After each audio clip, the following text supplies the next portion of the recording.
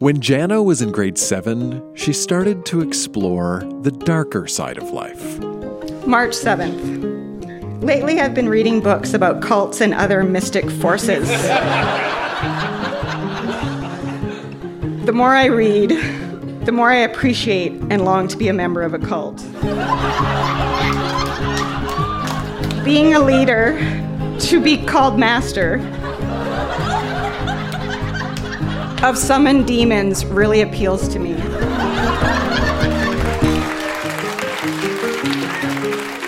That's Jenna reading about her childhood desire to join a cult. I'm Dan Meisner, and this is Grown-Ups Read Things They Wrote as Kids. It's nice to see you. Boy, oh boy. On this show, we go back in time to remember the good, the bad, and the awkward parts of growing up. This time, recorded live at the Company House in Halifax, we have Late Bloomers, the last will and testament of a 13-year-old, and an East Coast-themed acid trip.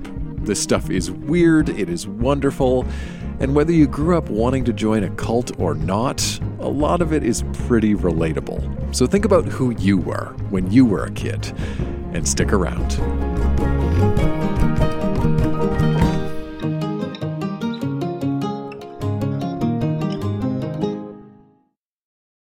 This episode is brought to you by Paramount Plus. Get in, loser! Mean Girls is now streaming on Paramount Plus. Join Katie Heron as she meets the plastics in Tina Fey's new twist on the modern classic. Get ready for more of the rumors, backstabbing, and jokes you loved from the original movie with some fetch surprises. Rated PG-13. Wear pink and head to ParamountPlus.com to try it free. Our next reader, Erin, kept a diary between the ages of 11 and 14. And at our Halifax show, she read a few entries that describe the agony and the ecstasy of falling in love multiple times, being rejected by friends, and what it was like to be a very late bloomer. Please welcome to our stage, Erin.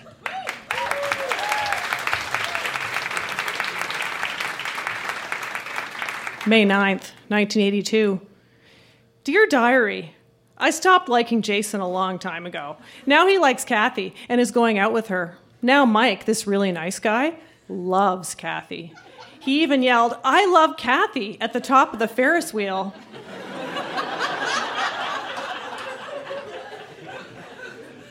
I wish some boy liked me. I'm not that bad. I'm reading the diary of Anne Frank. I sort of envy her in a way.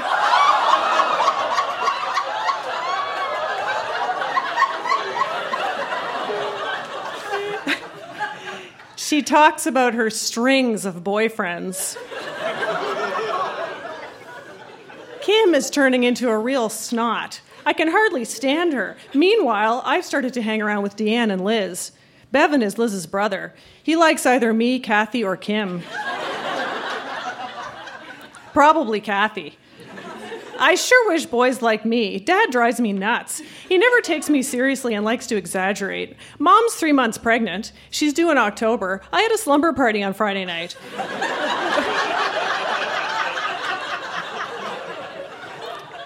We stayed up till 4 a.m.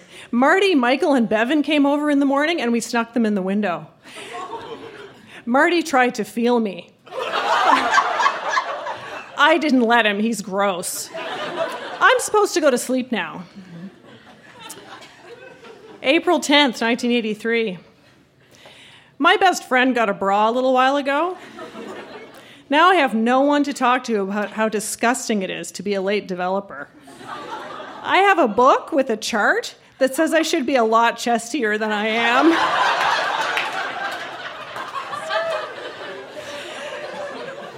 My mom says it isn't important that I don't have a boyfriend, that I'll have one later. The only boys who will ever like me are unpopular, sick ones like Stephen or Howard.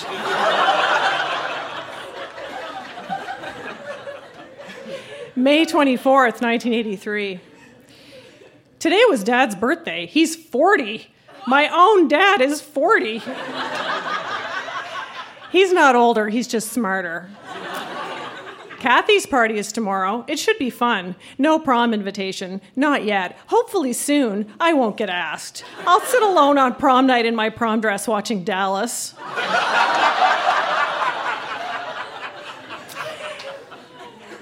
End of August 1983. School starts soon. Mom said that probably by the end of grade 7 I would be big enough to wear a bra. Grade 8 and I'm still flat. It's so embarrassing. The other night I was at Maria's all-girl party and there was only one girl besides me who didn't wear a bra. I look like an 8-year-old, a tall one. September 9th, 1983. I have deep feelings for Mike. Still, I have since grade 6 when he was going out with Kathy.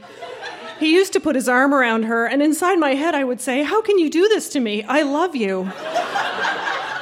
I didn't realize I loved him until later on. I think I will always love him somewhere down inside. I don't think I'll ever get the courage to say, "Hey, I loved you." But if I do, I'll word it differently. If he asked me out or anything like that, I'd probably say no. But all I want is maybe one waltz, just one.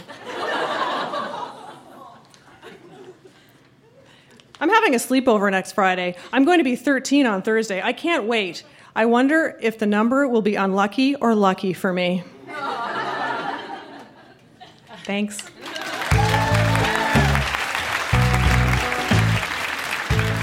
I can tell you, as interested as Erin was in that chart she had, there are probably a lot of teenage boys who were even more interested in that chart.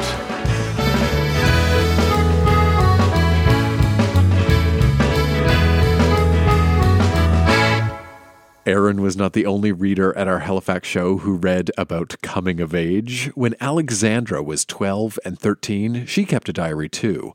And she wrote about the kinds of things that happen when you're 12 and 13, both emotionally and physically. Dear diary, smiley face. On Saturday, when the rest of my family was at my brother's hockey game, I had my period. It wasn't as bad as some people said it would be. At least I know I'm fertile.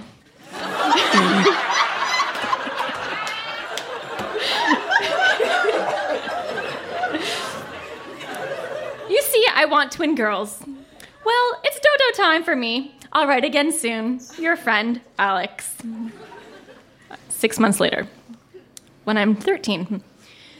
Friday, July 3rd, 1998. And I gave it the title, Serious Protection.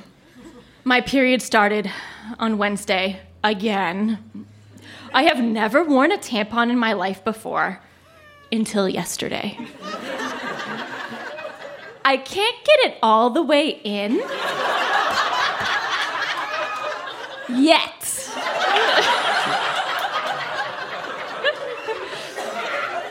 But today, because of my dumb period, something very humiliating happened. It wasn't like one of those horror flick like the ones you read about in 17, but it was still embarrassing and humiliating. Laura had to teach me about rescue breathing and stuff. This is out of the pool and on the deck. By the time I had gotten out of the pool, I realized my tampon had come out. But it was still in my bathing suit. But I thought nothing about it. When I got up from my sitting position, I saw that the water I was sitting in had turned slightly orange. I was panic-stricken. Would Laura notice?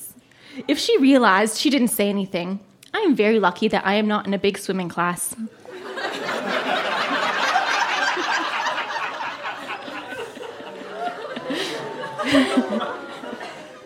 Dear diary, something horrid happened 2 weeks ago. I fell in love. But I didn't just fall in love with anyone. I fell in love with a movie star. Loving a movie star is tough stuff. Tough stuff. Really tough stuff. You don't know them personally, but you still love them. It's just not fair. Even if there was going to be some big announcement tomorrow about him being engaged or in love himself, I'd still love him. Weird, isn't it? I don't even know the guy. Even so, I have mixed emotions about him. It's like picking the petals off a flower. First, I love him. Then I think, how can I? He doesn't even know who I am. In closing, I must say, I love Leonardo DiCaprio.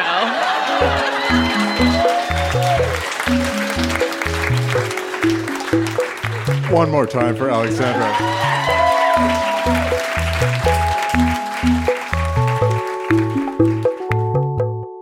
When you're a teenager, you're kind of caught in between two worlds. You're not a kid anymore, but at the same time, you're not an adult yet. And a lot of the teenage writing we hear at Grown Ups Read Things They Wrote as Kids reflects that, a weird mix of the juvenile and the mature. When Matthew was 15 or 16, he reimagined the classic children's story of Peter Rabbit, but with a decidedly adult twist. He called the story Peter Meets the Fuzz. And when I asked Matthew what he meant by the fuzz, he said, police. Please welcome to our stage, Matthew.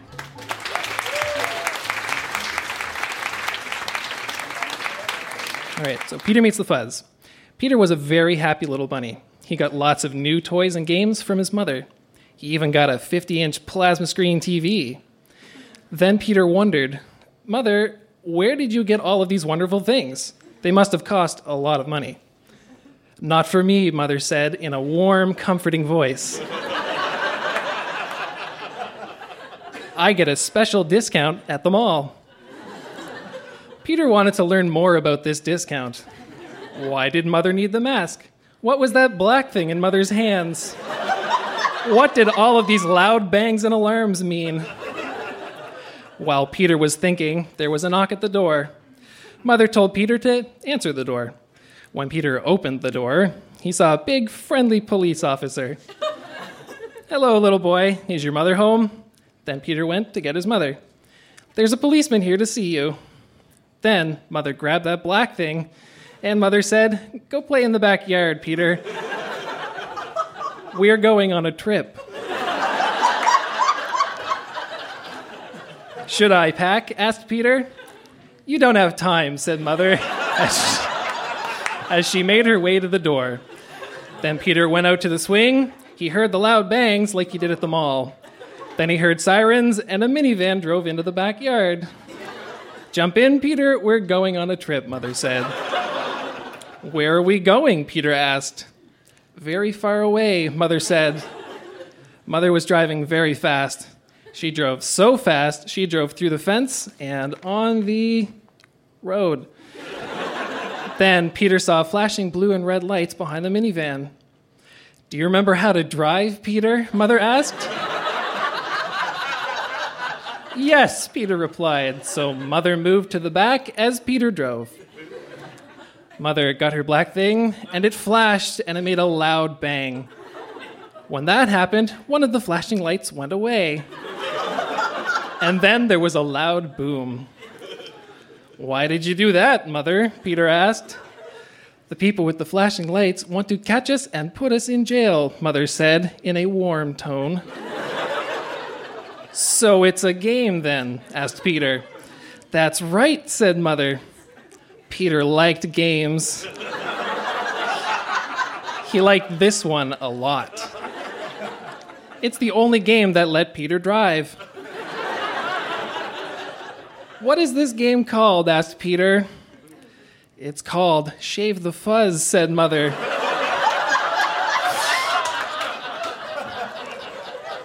For a long time, Mother kept using the black thing, and one by one, the flashing lights went away. We're winning, said Peter. You're right, said Mother. Now all we have to do is go to a sign that says, Welcome to Mexico. Then the game will be over. Then after a long time of driving, the minivan finally reached Mexico. We won, shouted Peter. We did, Peter. You played very good. I'm proud of you, Peter. Peter was happy. He knew that they were going to have fun in Mexico. The end.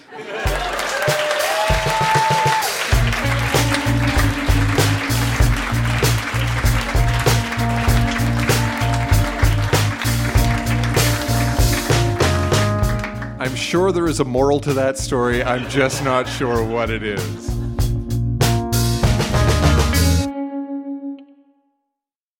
When I was a kid, I didn't give store-bought greeting cards. Pretty much every birthday, Christmas, Mother's, or Father's Day card I ever gave was made by me by hand. And our next reader, Shelley, was the same way.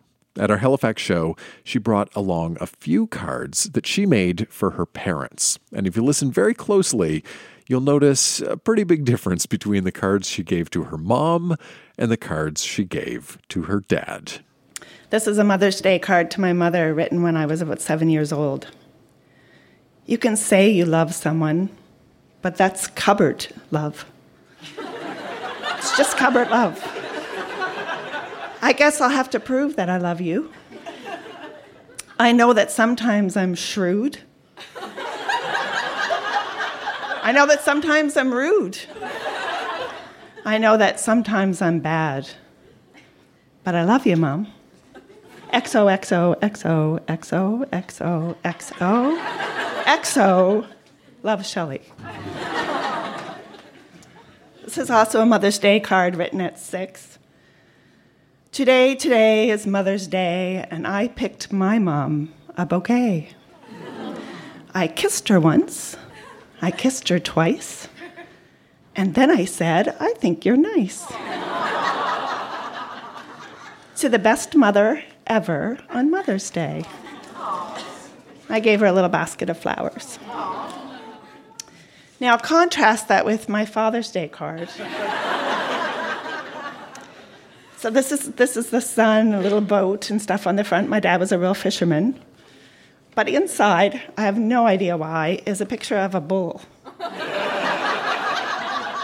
And it says, I'm sorry, you stupid bull. And then I give him this lovely poem with all these pictures, you know, the water and the boat and the fishing gear. And it says, everyone grumbled. The sky was gray. We had nothing to do and nothing to say. We were nearing the end of a dismal day. And there seemed to be nothing beyond. But then, Daddy fell in the pond.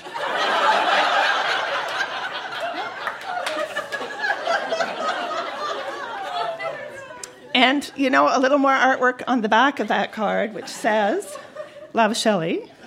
No X's and O's, but a picture of him and I playing together with the words, time's running out.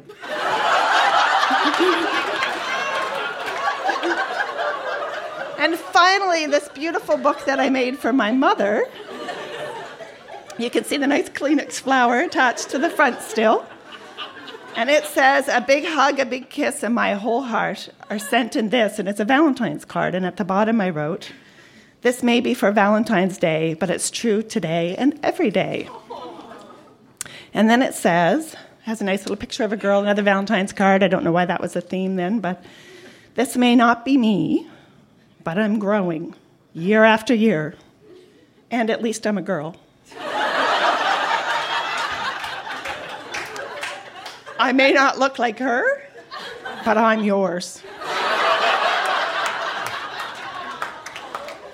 Then I went through the newspaper and I cut her out a bunch of comics. And because I wasn't sure if she would know that, I said, these are some of the things I cut out of the newspaper that you've just seen. And then I added this final poem for her, which was, the more you blow, the more I grow to like you. Ha ha. Love, Shelley.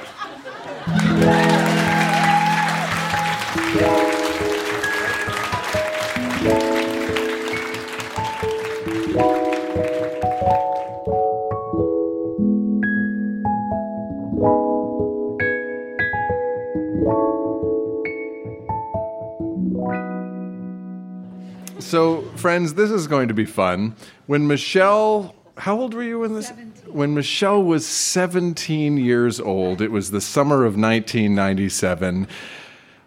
And she and her friends did acid and she wrote about it. Please welcome to our stage, Michelle.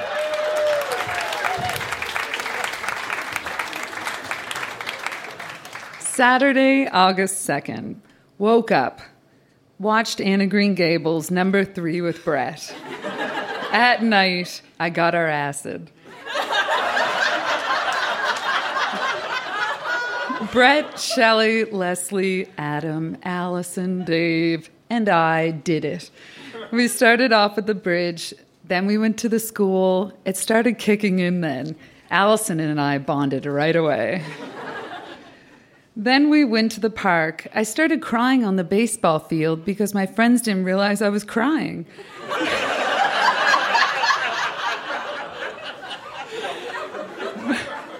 Brett kept helping me, but somehow I kept pissing him off. He'd get mad, and I'd cry again. Then we walked to another school. Everything was blurry and crazy. It was such strong acid. For a lot of it, I felt like I was Anne Shirley. I also acted like a grade 4 bitch. Smiley face. Allison didn't understand what was going on. It was so scary and crazy and fun at the same time.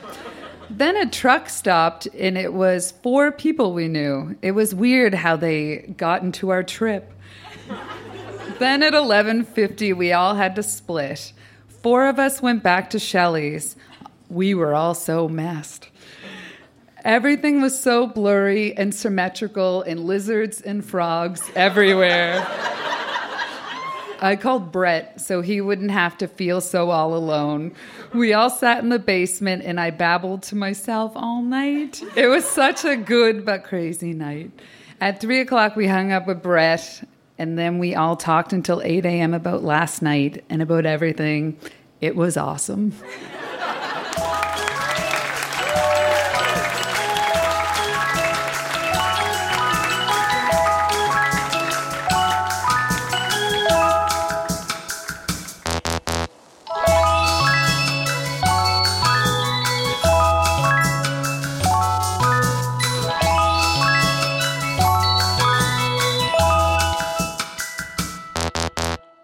One of my favorite things about Grown Ups Read Things They Wrote as Kids happens when people bring writing from different points in their lives. Because in just a few minutes on stage, years get compressed, and we hear how thoughts and opinions can change and evolve over time.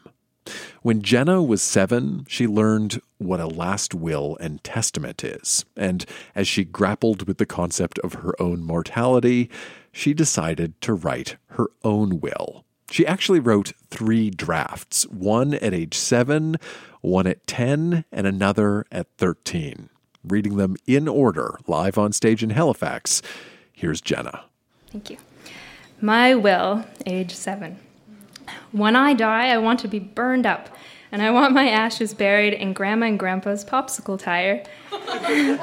And I will give my eyeballs and my heart to other people. Janetta Lynn Ross. And this one, since I was only 7, came with a lot of illustrations, which you can't see, but I'll describe. There's the popsicle tire, which was my grandparents' old tractor tire in their backyard, where I used to eat popsicles. And there's my ashes going into it. And then I have a series of pictures of me on the operating table. There's descriptions, dead me. Then there's the doctor taking out my heart, and doctors putting the heart into another person. And the next sequence is my eyeballs coming out with their veins hanging off. And the doctor is putting the eyes in a different person, and the recipient has gaping black eye sockets, but is smiling. This was my revised version at age 10. My will. I want all my eyes, heart, and all that stuff to go to other people, and I want to be burned with Cuddles and Pinky, and for our ashes to be spread in the most beautiful lake, river, sea, ocean, whatever, in Scotland, and to have bagpipe music playing Scotland the Brave really fast at my funeral. I also want them to give out jelly beans at the end of the funeral, and I want the funeral to be held in Ackerman's Lane. Jenna Ross. The illustration for this one is me as an angel on a cloud. I'm winking, and it says, "I'll be watching you." And this is my final will, which I think still is standing today because I haven't made one since. And by the way, these were all in my parents' fireproof safe until a couple weeks ago. This is at age 13. I want my parts to go to people who need them, and I want to get cremated and have my ashes thrown in the air on a really windy day or a windy storm. Don't make a party out of it or anything, though. I don't want a funeral or a little mourning party or stuff like that. I don't want my school to have a thingy, but I want them to put the flag at half-mast. The reason I don't want a funeral and ceremony is because it makes people feel uncomfortable and stuff. I want my trust money to go to the reason I died. Unless I got hit by a car or something, then I want it to go to PAWS, which is our local animal shelter. I want my college and university money to go to mom and dad. And if they sue someone for why I died and are billionaires or don't need the money, then give it to Crystal for her college or university. I'm Jenna Ross. Thank you.